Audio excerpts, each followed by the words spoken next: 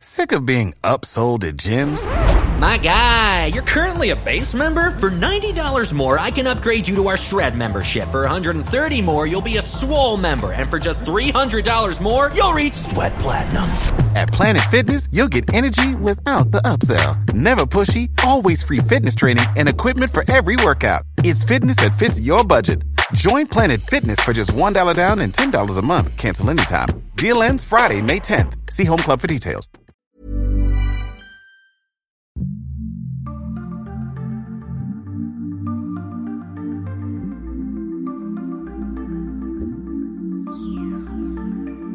Welcome to the Dope Black Dads podcast, a place where we are changing the narrative and having progressive conversations about black fathers, as well as creating a safe digital space for the community.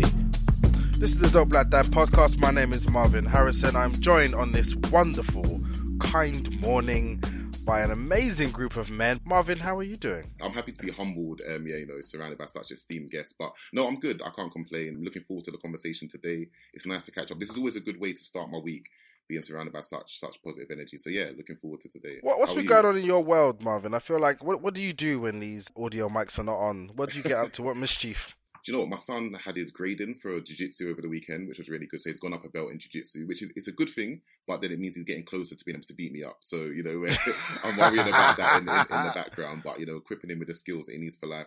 But yeah, no, other than that, I'm trying to get back into the gym, trying to take better care of myself. And I think, yeah, the guests that we've got today are going to give us a reminder of that as well. But that's been my main focus over the last week or so.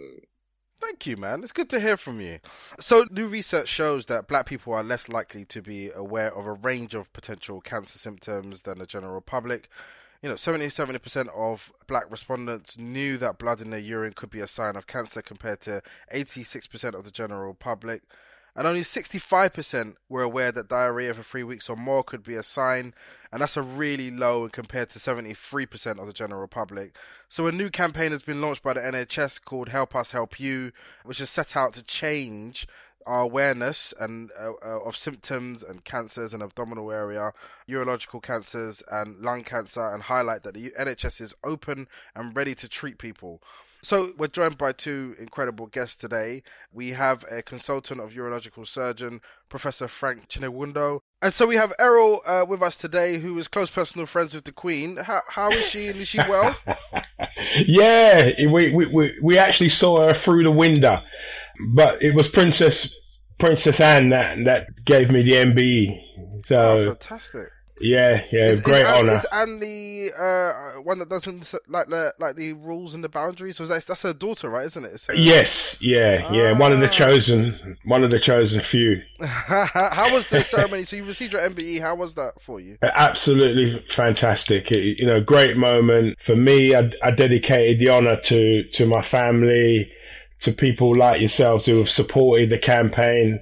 People going through the struggles of prostate cancer and unfortunately the ones that we've lost through it. Yeah, really powerful. Professor Frank, thank you so much for joining us today. Could you tell us a little bit more about this Help Us Help You campaign and what it entails? Yes, the Help Us Help You campaign it's an NHS initiative to get people with symptoms that could be due to cancer to come forward. So during the COVID-19 pandemic, many people sat on various symptoms because either they were scared to come to the hospital or it was difficult to get access to services because of the COVID.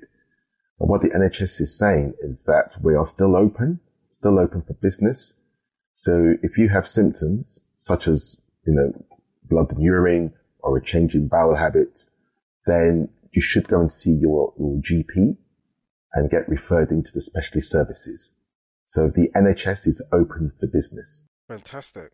So, Errol, could you tell us a little bit more about your experience? And it's kind of an area, and I think, we were talking about it in our group last week, and we kind of feel like some of the old legacy understanding of prostate cancer, and I think there was always this stigma around how historically men would be checked for it, and, what the experience actually is. And so there'll be this almost like hiding from it because nobody wants to, have their prostate interfered with. Could you tell us a little bit about your story? It would be really good for us to understand the context. Well, my story and my journey with prostate cancer started at the end of 2010. My wife, Sharon, was complaining about my snoring. And before we go any further, snoring has got nothing to do with prostate cancer.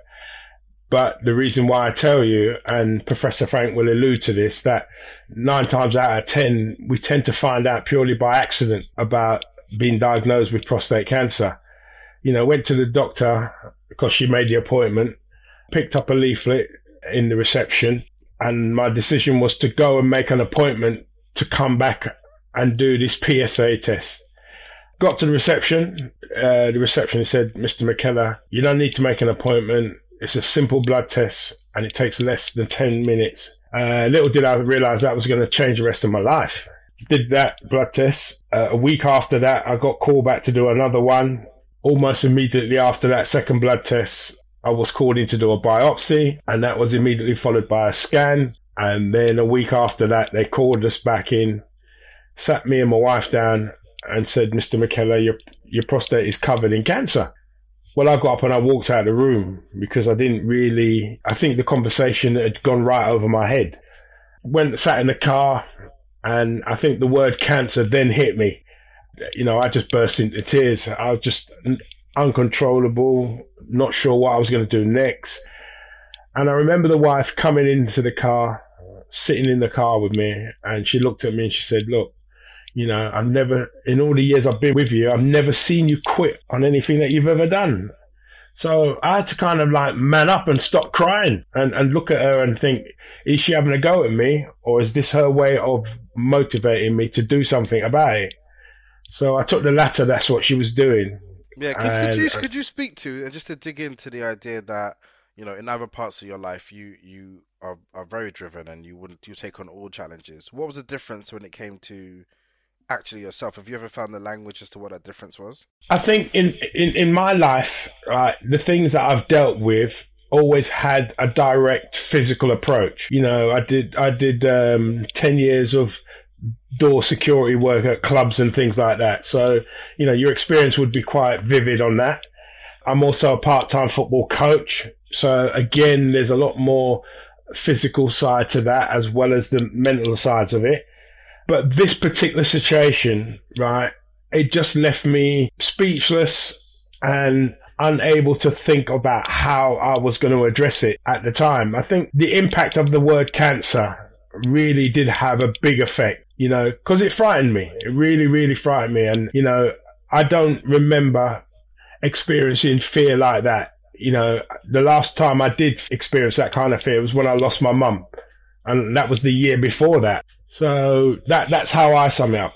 And just Professor Frank, and maybe also Errol, you could jump in on this as well. Is there something that in men, is it specific to black men, where there's a blind spot about how we take care of ourselves when we're here versus when we don't take care of ourselves, and then we understand that there could be a consequence? Is there something there that we're just not seeing? Because we could do a lot of this stuff could happen in advance. Yes, I think it's a man thing in general. I don't think it's specific to black men, but the reason why it's you know, in terms of prostate cancer, it's more important that we're focusing on black men is because black men are at twice the risk of getting prostate cancer. But as a generality, men do not look after themselves as well, and they find it more difficult to go to the doctors. I think one of the things about women is that from an early age, they go to the doctors. You know, they go for the smear test. Perhaps they want to go onto the pill. Women go because they're taking their children to the doctors. So it's not such a foreboding thing. Whereas men only tend to access the doctors in extremis. That's incredible. And then, so how prevalent are cancers in the abdominal area and the urological cancers? How common are they in the world? You know, is it a small percentage of people? Is it the most dominant cancer that's for men? Like do you know any of the insights? Well, I mean, 44% of male cancers are either abdominal or urological. So it's a major problem. By abdominal, we mean the bowel, or we mean the bladder, or the kidneys. And in terms of urology, specifically prostate cancer. In fact, prostate cancer is the most common cancer in men. In the UK, it's about 50,000 men a year will develop prostate cancer. And the figures are that one man every 45 minutes in the UK dies from prostate cancer. Now, if we look worldwide, prostate cancer is the second commonest cancer in men. So it's a major problem worldwide, but it's particularly a problem in black men because they're twice as likely to get prostate cancer. And not only that, they tend to be younger, on average 5 years younger, when they develop their prostate cancer than white men. Is there a causality for that? Why specifically black men, Laura? Are we just not paying attention? Are we not, are we working harder? Are we more unhealthy? I assume it's not something just biological. Yes, we don't know the answer to that question. That is a subject of much research around the world. So we don't know the answer why it's twice as common in black men. But it's black men all over the world. So it's black men in West Africa, the Caribbean, the States, the UK. And if you trace it back to the transatlantic slave trade route, and you look at where these men were taken from West Africa and where they ended up in the Americas, the UK, and so on, that's where you find very high rates of prostate cancer. So it's something about the African diaspora. What it is, we don't understand it yet. I think there'll be some genetic influence behind that. But there are other factors come into play in terms of developing prostate cancer, such as obesity is one of the risk factors for prostate cancer. So as far as we know, it's nothing that men can do something about. It's not that there's something you can do to prevent yourself from getting prostate cancer. It's just more likely, so we need to be in tune. Yeah, that's right. Marvin, you're a black man, right? Is that correct? Yeah, what's your understanding, and what was your education level before we started having this conversation? I think before we were having this conversation, I think you see the jokes and the anecdotes in, TV shows, cartoons, movies, and it's always that kind of subject that you'll see someone of maybe slightly more mature age, and there's that, even before I knew what it was, you'll hear about, you've got to go to the doctors and have your prostate examined, and there was always like a tongue-in-cheek joke made. And so for me, I always saw it as something that only affected the older generation. But thankfully, I kind of had a baptism of fire in the sense where working at my organisation, Suffolk Council, we had a community day where we had different organisations come in and deliver talks to the organisation. So they were based in the foyer of the building. And so we actually had Errol come in. This was back in 2019. And so he had a table and he was literally stood at the entranceway of the building. And as people were walking in, they had to walk past him. And so charismatic, such a likable character. I came down to help set up, and I was stood there for the whole day. And what was amazing was a lot of other men. I don't know if you remember, they were coming in the building. They saw the poster. Yes. They knew they had been affected, or they knew someone that was affected, and they gave up their day to stand and petition to other men to come over, especially younger men, and have the conversation. And I think before that, I hadn't considered it because I thought I'm too young. it's not going to affect me. It's not something I need to worry about for now. But having spoken to Errol, he said, there's no harm going to your GP and asking your GP, to do either the digital exam or to have a PSA test if you feel that as a young black man you could be at higher risk. And so even that I felt empowered. And Errol, obviously I haven't spoken to you since, but I went to my GP and I made the request and I had the test as well, because it's just one of those things you just want to give yourself that peace of mind. And that's what we can all do. We can all do something to kind of, make sure we're okay. But yeah, so for me, before that, I won't lie, I was ignorant of it. But having spoken to Errol and had that conversation, I felt empowered. And I've shared the message with my friends as well and told them to go and do the same. I need to follow up. This is a reminder to follow up on them and see if they have done it. But I think, we do need to take our help. How does that make you feel, Errol? That to feel the impact of your presence on other men's life like that? I'm very honoured. Every time I hear this conversation, it tells you the work that people like Professor Frank and myself and all of you guys are doing. We're making a stand, because people don't understand that it's not just the physical issue of being diagnosed with prostate cancer. It's also the mental issue of how it attacks you. And, look, the work that's gone into the research and to diagnose prostate cancer now is a lot better than what it was 10 years ago. And, Professor Frank will tell you the rectal examination, which is what 9 out of 10 men have an issue with, is not the be all of this conversation. You know, the first thing is to have a blood test, right? They now have some fantastic work going on with the new MRI scan, you know, but we need to be involved in the research, you know, and I'm proud of Marvin, because when you talk to somebody as young as Marvin is, and I'm not going to give up his age here, so it's important that we start to understand this from a younger age. You know, I mean, I'm talking to youngsters, you know, 14, 15, 16, who don't even know where their prostate is. So for me, that's a worry. And we really have to get this education into schools so that men are more aware going forward to understand, have a better understanding of the issues with prostate cancer. And the more talking we do, the more important it will become in bringing this 1 in 4 number down. Yeah. Errol, how did your friends and other men in your life react to this? What was their response?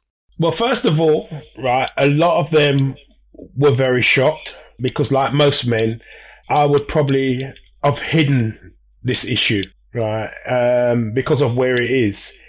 But I am glad that I didn't do that, because by sharing my conversation and experience with them, they have been a massive help.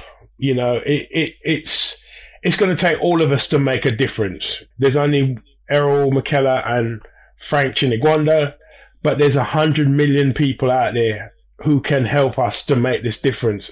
And what we're asking is from men, and particularly black men, right, let's get involved in the research, in the studying, so that we have a better understanding, so that we can relate the right information, you know, because the wrong information does more damage. And that's why we need to listen to people like Professor Frank and his team, who are involved heavily on trying to change the attitude and the issue towards prostate cancer, so that we've got a better understanding.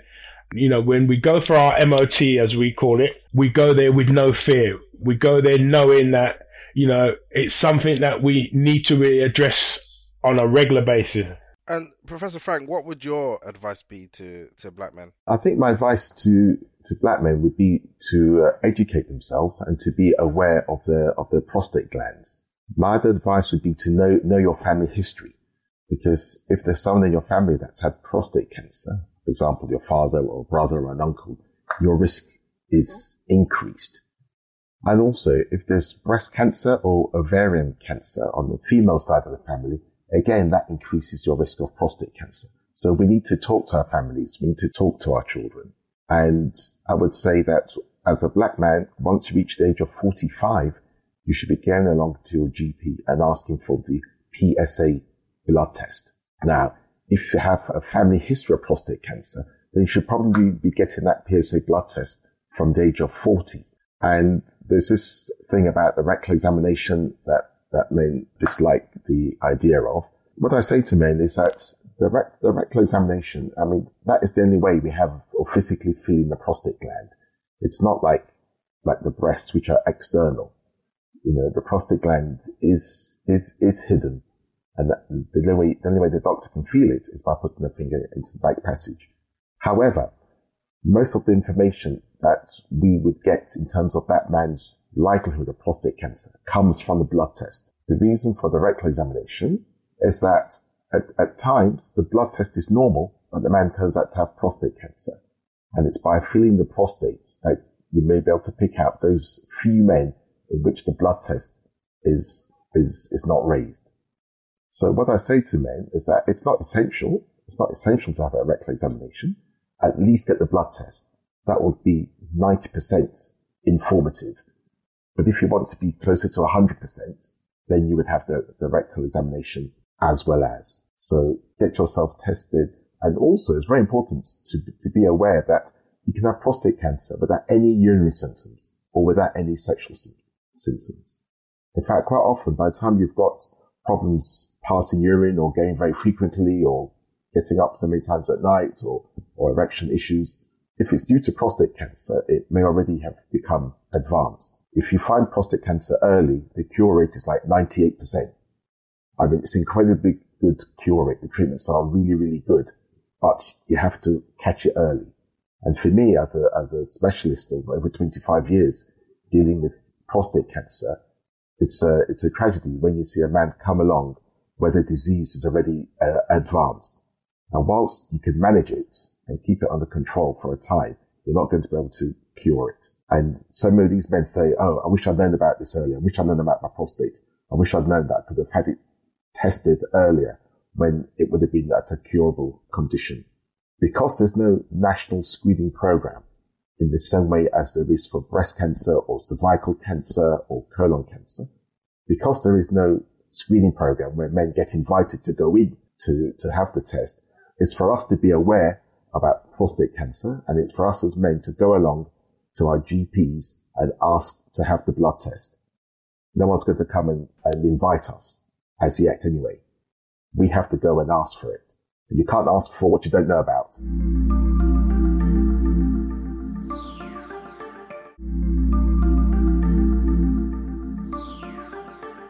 Errol, I assume as the reason why you went into your car and was very emotional is because you started to be faced with your mortality. In this moment, can you speak to who you were before this moment versus after? Like, you know, what was the actual change in your behavior, your mental approach when you realized that potentially your life could be cut short? Did you renew your vows of your wife? You know, I tell you something, Marvin, that's a great question. You know, before I was diagnosed with prostate cancer, I don't think I had any fears of anything. You know, I always had this macho approach to things, you know, and always felt that I was able to deal with whatever was in front of me, right? I could deal with it. But what prostate cancer and the word cancer done is made me look at the next page. You know, everything on the next page was different to what was on page one. You know, page one, I felt physically, mentally good within myself, or that was my version of it. But I had to take stock because for the first time, I was not in control of what to do next, you know, and that's a difficult one. And I just wanted to pick up on what Professor Frank said. You know, we realize, right, that this journey with prostate cancer, right, there's two roads you can take, you know. When you have the early detection, right, and the odds are 98%, why would you not take that option? You know, when you think about, you know, and I'm a qualified mechanic. Professor Frank is the best urologist that you can come across, right? So, you know, anything medical, I will always refer to Professor Frank and his team, right? Because it's wrong to give medical advice if you're not qualified. But in mechanical terms, in the motor industry, the question I always ask everybody in this conversation, would you drive your car down the road with no brakes? The answer has to be no. So why would you walk around with nearly 100% cancer in your body and not do anything about it? Yeah. You know? Professor Frank, sorry, I was very present to the fact that when he called you the best neurologist in the world, you didn't even flinch. most people would be like, who, me? No. You were like, yes, I am, yes. I can't be falsely modest. You know? I love that. Yeah. I just had a question. We call Professor Frank the new Denzel Washington. You know that, don't you? I can see it. Professor Frank, I had a question that I wanted to ask as well, because I think one thing we know with Dope Black Dads is that not only do we have black fathers listening, but we have, you know, the women in their lives that love them. We have the daughters, we have the mothers, we have, you know, maybe even the grandmothers listening as well. And what kind of advice would you give to family members in broaching a conversation? Because sometimes, even for me, I know I'm not the first one to come across something, but maybe my sister or you know, a partner will put something in my face and kind of make the suggestion, and then I'd follow it up later. And I'm sure, Errol, you'll be able to kind of relate with that as well, as you mentioned with your wife kind of bringing the subject. Yeah. Let me pick this one up then. Women particularly are the most important when it comes to this issue with prostate cancer, because they are almost like a dog with a bone, right? They will not leave you. I mean, I preach the word nagging because that's what saved my life. end up becoming your carers, your wife, your family, because prostate cancer doesn't just affect you, it affects all those immediately close to you. Their support network will be what you need to get through this issue, both mentally and physically. Professor Franks alluded to it. Conversations. Talk to your nearest and dearest. What we men think we're going to go through, right, with biopsies and the journey with prostate cancer, women do this on a regular basis. Are you saying that women are better than men? I wouldn't disagree with you. Yes. Let's clear that point up here and now. Yes. Right. Anyone who needs any brownie points, that's done. Yeah, right. Yeah, for sure. Women are our voice. They're our action pack. And I tell you why. When I had my garage, I used to offer people 20% discount if they got their prostates checked, right? Wow. More women took this up than men. They used to come in to check their oil, their water, and their tires, right? So that they could get the 20% discount and badger their partners, brothers, dads, uncles to get themselves tested. The men used to come in like a broke down vehicle on the back of the recovery truck. 48 guys walked into my garage that was diagnosed with prostate cancer. 28 were African Caribbean men. The 2 that died, one was 42 years of age. He died after 10 months. The other one was 36 years of age. Let me tell you the difference between those 2 and myself. The 42-year-old, right, was very unlucky. He came in, took the discount, went and got himself checked. Unfortunately found he had prostate cancer in him. Like Professor Frank was saying, didn't even know he had any symptoms. And he passed away 10 months after that. There's never been a faster or easier way to start your weight loss journey than with PlushCare. PlushCare accepts most insurance plans and gives you online access to board-certified physicians who can prescribe FDA-approved weight loss medications like Wegovy and Zepbound for those who qualify. Take charge of your health and speak with a board-certified physician about a weight loss plan that's right for you. Get started today at plushcare.com/weight-loss. That's plushcare.com/weight-loss. plushcare.com/weight-loss. The 36-year-old, when he came in and I questioned him about it, what he said to me will stay with me for the rest of my life. He said, I can't go through that drama. My 2 brothers have had it. My dad has had it. My uncle has had it. And I had to ask him to repeat this conversation because he died 6 months after that. And I look at that he died through fear and ignorance. I had nearly 100% cancer in my prostate. And I was the lucky one. So I tell people, please believe in God, because somebody up there has kept me here to do this. This is really powerful. Thank you so much to both of you for this. I have another question or another area that I would like to talk to you about. Very rarely do we get older black men on our podcast. So I'm over here like really excited and giddy. Because I was talking to Marvin last week and I said, I feel like I'm creating my 50s right now. I'm 37. And I feel like I'm creating my 50s with how I interact with my children, how I interact with, my wife, my friends, my family members. All of that is going to create the comfort, the safety, the financial security that I have in my 50s. If you look back to your mid to late 30s, what were you not present to in this area, but beyond just in life? What were the lessons? And I think, a lot of our dads are 27 to 44. That's the kind of main age of our group. And I feel like most of us are operating outside of experience, or maybe not with the code of our fathers around or healthy men around to be able to ask, actually, what did you recognize in your 30s that ended up being real or not real in your 50s? Is there any advice you could give us? Yeah, let me take this before everyone else, right? When I got diagnosed with prostate cancer, wasn't aware of the issues or the journeys to do with prostate cancer. And when I went to my dad and I said, Dad, I've been diagnosed with prostate cancer, my dad turned to me and he said, yes, son, I had that 5 years earlier. I was so upset and so angry with him, I couldn't talk to him for 6 months. But when I started to do these talks around the country, I realize how common this is with the older age group, and particularly with the Black African Caribbean community. You know, more of that generation, right? They will use the terminology problem with the waterworks, complications, dry back, but never would they use the word prostate cancer because of where it is, you know, and that is something that has to change, that attitude towards the word prostate and where it is, because unless we, you know, start having these conversations, particularly in the family and with your closest friends, right, you don't know if the man sitting next to you is going through the same problem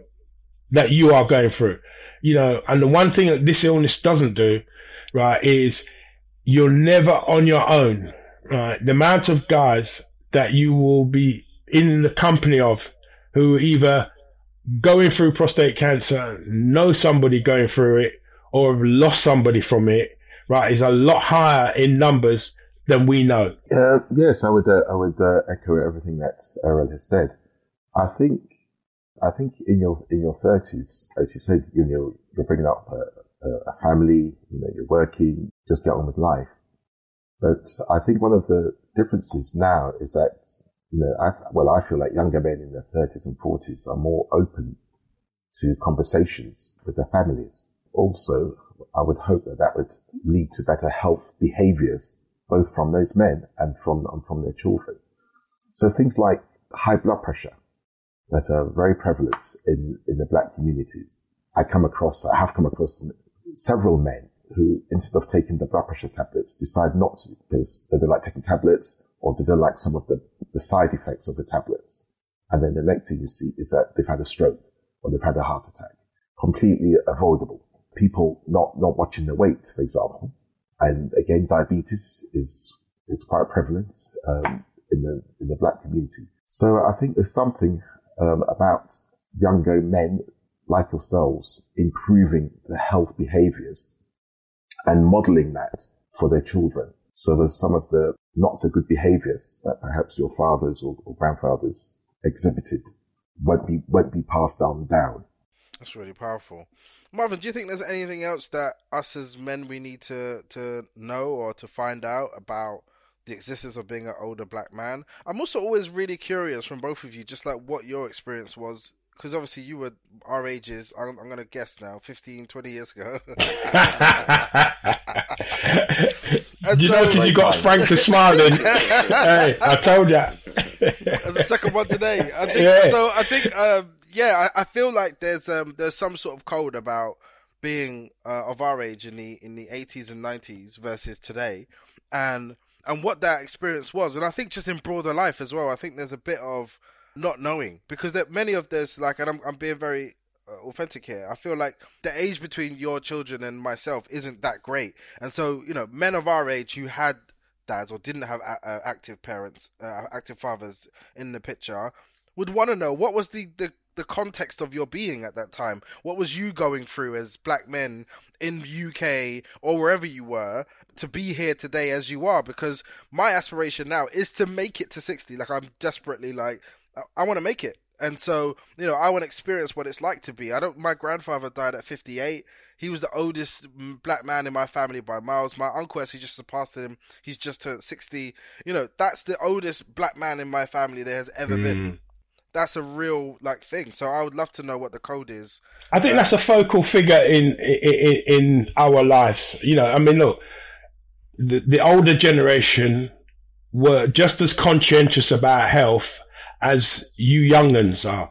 The difference is now is that you young'uns are more vocal. You know, I mean, you've got a massive media platform to promote looking good and feeling good. So there's a big importance. And for us, you know, the great thing is that, yes, you guys are talking about it, you know, and what we want to see happen is, you know, and it's a learning curve for us, because when we grew up, right, we were always told seeing blind, hearing deaf. So you had manners that you were never allowed to go out of that jurisdiction, and you weren't allowed to ask your elders certain questions, you know, and unless they brought that conversation to you, you were never privy to that conversation. Really powerful. Any views, Professor Frank? Yes, there was a lot of, when I was growing up in the 80s, there was a lot of kind of secrecy about what was wrong with people. All of a sudden, you'd hear that some aunt had passed away, and you say, what from? What from? I don't know. No one knows. So that knowledge and information as to what you might do to avoid whatever it was that had befallen them, that wasn't passed on. So a lot of secrecy, even to the extent that, you know, as I was saying, certain things you can't ask, like, what do you do for a living? I never knew what 95% of my, you know, extended family friends, parents, I never knew what they did for a living. You weren't allowed to ask what people did for a living. And so how can you pass on that kind of knowledge and information as to how to conduct yourself in the workplace when you don't even know what it is, you know, people are doing? I mean, I was blessed and very fortunate to have my dad, very present, until sadly, you know, COVID took him last year at the age of 92. So I had the tremendous benefit and life advantage of having someone there for so many years, you know, of my life. So I was very fortunate. And my dad had prostate cancer and told us about it. And we went through his treatments and spoke to his urologist about it. And so it wasn't a secret.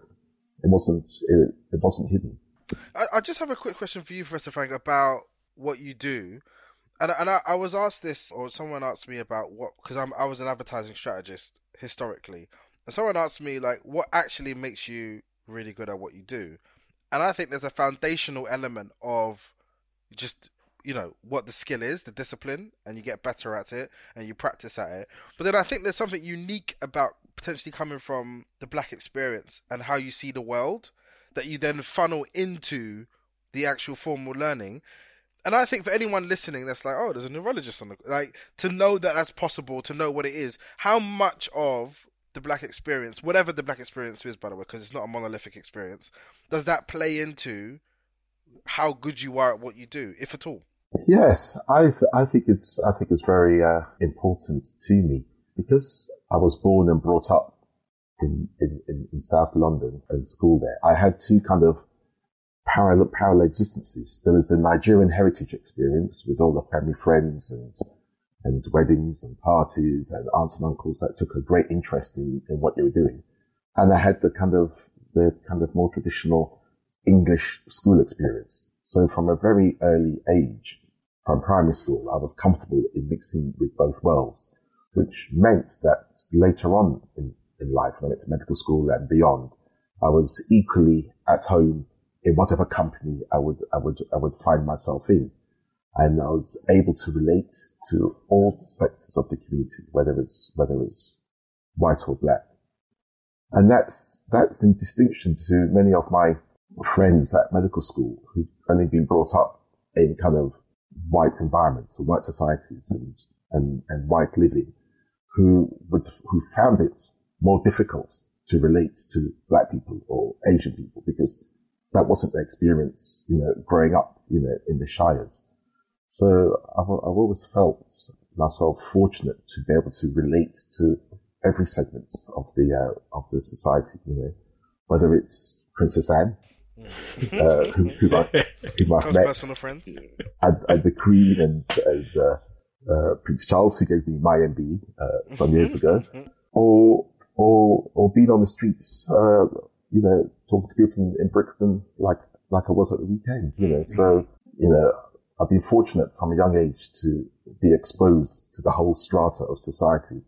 And I think that makes you better at your job, because one of the things about being a doctor, being a surgeon in my particular instance, is that you've got to be able to relate to people. You've got to be able to understand them and they understand you and communicate whatever it is you're trying to say in a way that they can take on board, adhere to your advice. So those people skills, I think, are really very important and have held me in good stead throughout my career. Errol, what's your contribution? How does it contribute to what you've done historically, but also to what you do now in terms of engaging men? Is Right. there something Let me just you're allowed add, to do? Professor Frank. There's a lot more to Professor Frank, right? He's only gave you the first page. Trust me, there's a whole No, book. I'm peeling of- layers. Are you not seeing my onion technique? Yeah. Listen,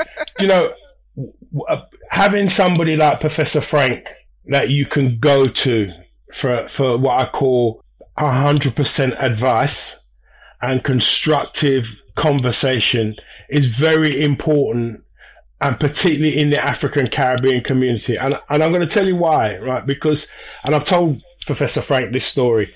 I did a talk in a school, and the teacher said to me, talk to the youngsters about the prostate cancer, right? They were only 6 years of age.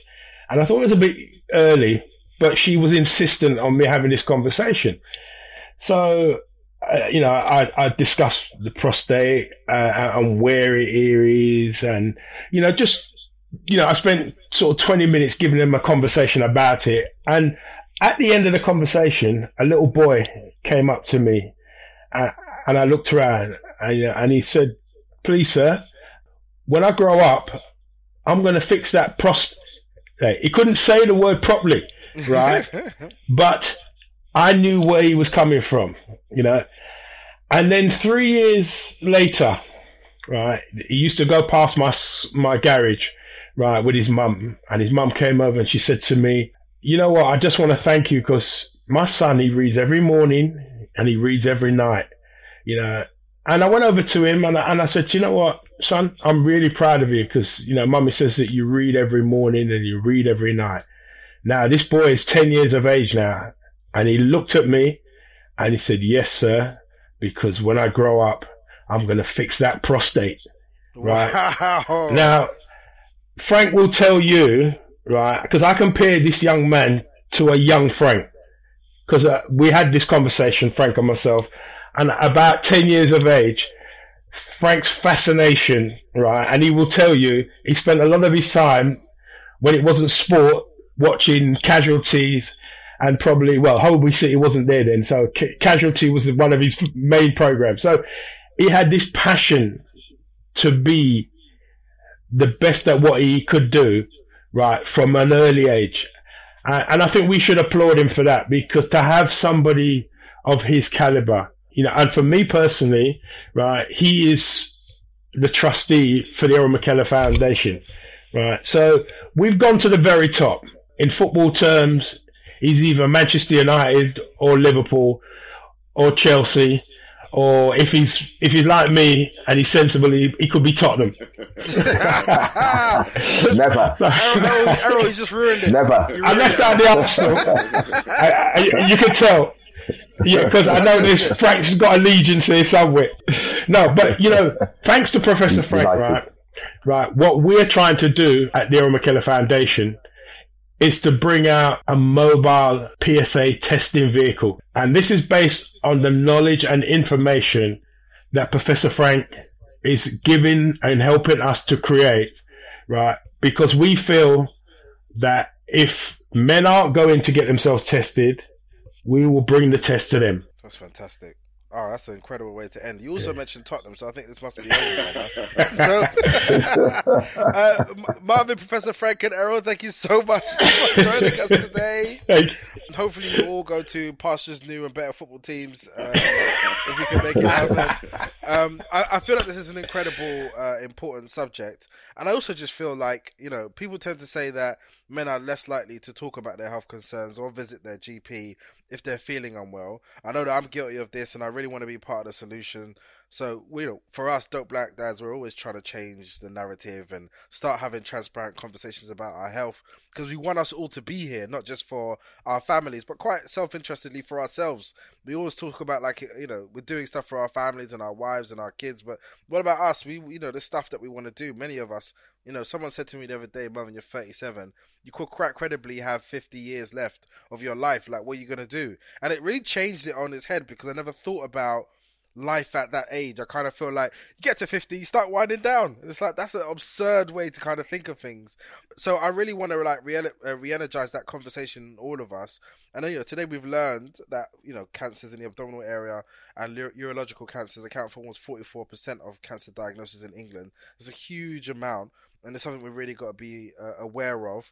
And the symptoms are really important, so I hope you really internalize all of those symptoms. And early diagnosis is absolutely key, and this makes it much more treatable, and it really can save lives. So if you experience any symptoms that we've spoken about today, I encourage you to contact your GP.